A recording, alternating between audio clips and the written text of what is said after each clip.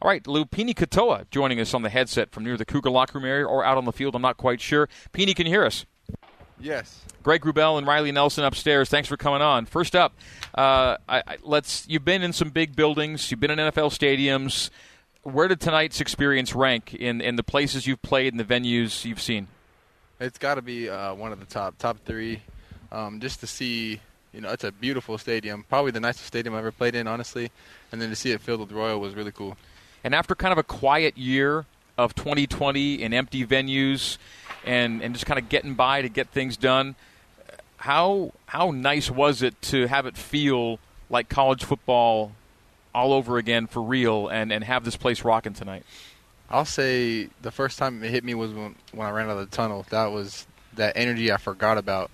Because we had it a little bit last year, but not like we had it tonight. And so that energy we felt when we ran out of the tunnel was game-changing for sure.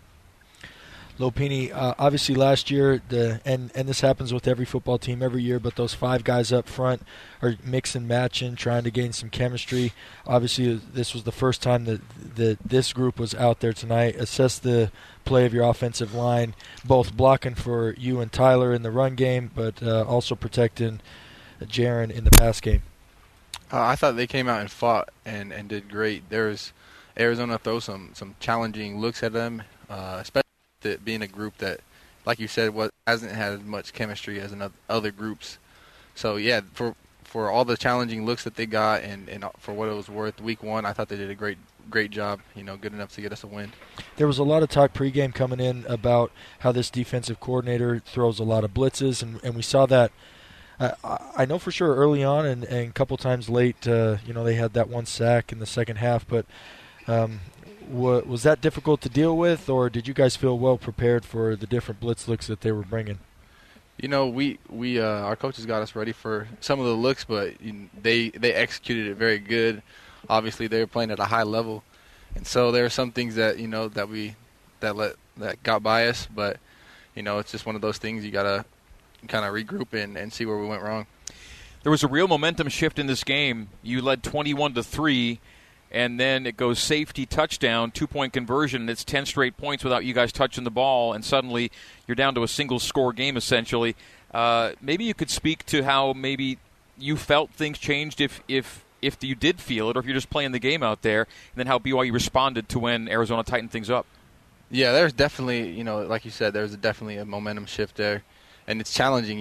It's a challenge that sometimes you don't deal with at all in a season. Sometimes you deal with it late in the season. Last year it was different. Like we didn't deal with that for a while, and so to come in and deal with that week one, I thought was huge, and to overcome that and come out with a win was a big deal for us. It's a tough spot to take a handoff like 4 yards in the end zone, isn't it? Yeah, it's tough for sure. You want to go straight ahead, you want to get out, but Arizona's defense came to play tonight. You give them credit, right? Yeah, they did a good job. This is a team that's now lost 13 games in a row going back to 2019, but you get the sense that this group will win some games, don't you? At least I do. I thought that was a good effort from, a talented team. What do you think? Absolutely. I feel like they're going to give their best shot every single week. They're a hungry team. Okay, you now have a week to get ready for your first home game at LaVell Edwards Stadium, and Utah's coming in. Thoughts that you have taking a 1-0 record back home and getting ready to go 2-0? I think there's a lot of things to learn from this last game. And all the boys know that. The talk in the locker room is, it's not the prettiest win we've had, but we won, and there's things to learn from. And so from here, it's all about getting better and preparing for Utah next week. What is the attitude heading into Utah? I know probably in the locker room there isn't as much talk about this, but outside, there's the streak and there's the close losses and there's all that going on. You're one of the senior statesmen in the locker room and someone that they look up to. What's the messaging going to be for the guys this week? We haven't really, the coaches haven't really addressed it at all, but I'm sure, it's a big week and they don't really have to say much for us to know that. Everybody knows it.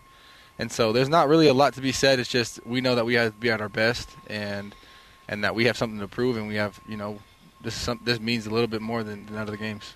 Lopini, Kalani already addressed it, I think, too. And, of course, teammates of Keenan Ellis just hope and pray for the best, that the days to come are good ones for him. But it's a scary, somber thing in a really action-packed environment. Things stopped, grounded to a halt pretty quick, didn't they?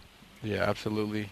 That's one of our brothers, and to see him in the state that he was, it kind of threw a lot of us off because, you know, he's there and we love him and most of all we cared for his health and his well-being. And I know he just wanted to be on the field with us, and so I'm glad that we could tell him that we won the game for him. Did anybody have any contact with him after he left, you know, or? Yeah, word is that he's doing well. He's getting better. That's exciting. Well, great news. Lopini, thanks for coming on. Always good to speak with you. Congrats on the win tonight, and good luck against Utah. Thank you so much. That's Lopini Katoa, and that'll do it for our Big O Tires Cougar Locker Room Show.